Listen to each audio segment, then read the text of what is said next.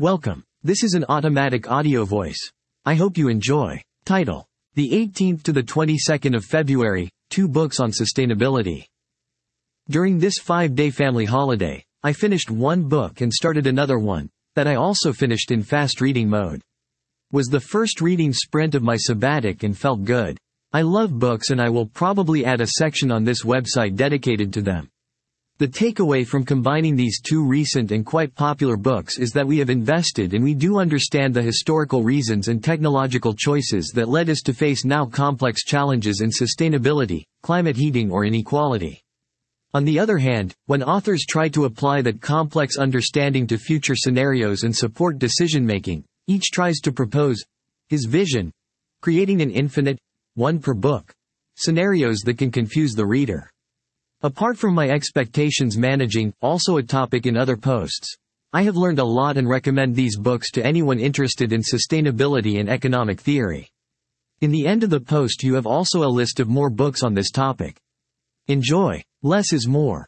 How Degrowth Will Save the World, 2020, Jason Hickel.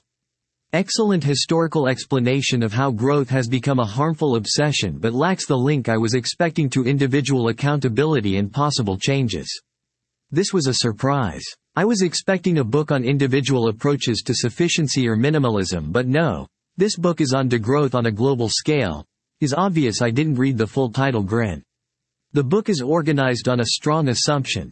Our obsession with growth, mainly GDP growth, is not backed by science or beneficial logic and is actually damaging our ability to opt for more sustainable, equitable and happier futures. So we must follow a process of degrowth, avoiding traps of green growth and others deconstructed in the book. You can get full book reviews on the web. Was the first time, and I read many books on this topic. I heard of the enclosure process and historical steps from feudalism to capitalism and from animism and dualism that occurred from 1300 to 1700 and together changed our relationship with land, nature and its resources. Feels like it was not so long ago and not far away. So maybe we can recover from it quicker than we think. I left the book with a strengthened feeling that our political and economical system is now protecting growth because it believes in it but also no longer knows how to do anything else.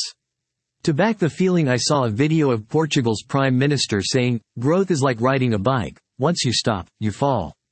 We must all keep pedaling." Case closed. Since I am not a Prime Minister, policymaker or planning to fund a new party, I was half pleased by the book not linking the promises of degrowth with my life choices. Again, this was my expectation when picking this book. Of course I can use this knowledge to influence others and support degrowth through voting, but that looks really insufficient when the stakes are that high. Link to book in Goodreads. How the World Really Works. A Scientist's Guide to Our Past, Present and Future, 2022, Václav Smil. This book was read in fast mode. Since in the introduction the author resumes each chapter focusing on separate challenges, energy, food, environment, I navigated some of them and then jumped to the conclusion, so maybe some deep info got lost, but I can come back to a specific chapter if I need it in the future. By chance, this book is a very good complement to the previous one. It basically says, based on crushing numbers and pieces of evidence, the best part of the book, from the near past and assumptions into the future, that our current solutions to feed and support life standards are so efficient and have scaled so much that it will take 20 to 30 years to replace by any disrupting way to do things, even with all public and political will. This presents a real problem to the scenarios built to keep climate change under 1.5 C heating, to eliminate emissions by 2050 or to reach a sustainable use of Earth's ecosystems. Toward the end of the book, there's a section on why decade-reaching forecasts fail and how that opens some space to optimistic explorations, but this is not the strongest part of the book. It is really about the change inertia inherent to the enormous scale of globalized solutions and supply chains and the sheer size of the population. Point made backed in numbers, another piece in the complexity presented to each of us. Link to book in Goodreads. Other books on the same topic, by recommendation priority. 1. The Wizard and the Prophet. 2 groundbreaking scientists and their conflicting visions of the future of our planet, 2018. Charles C. Mann. See more.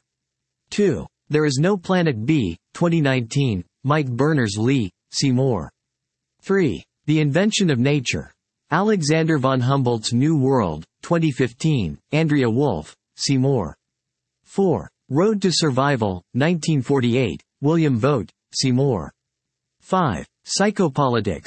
Neoliberalism and New Technologies of Power, 2014, Byung-Chul Han, see more. Thanks for listening. Check more details in the written version of post.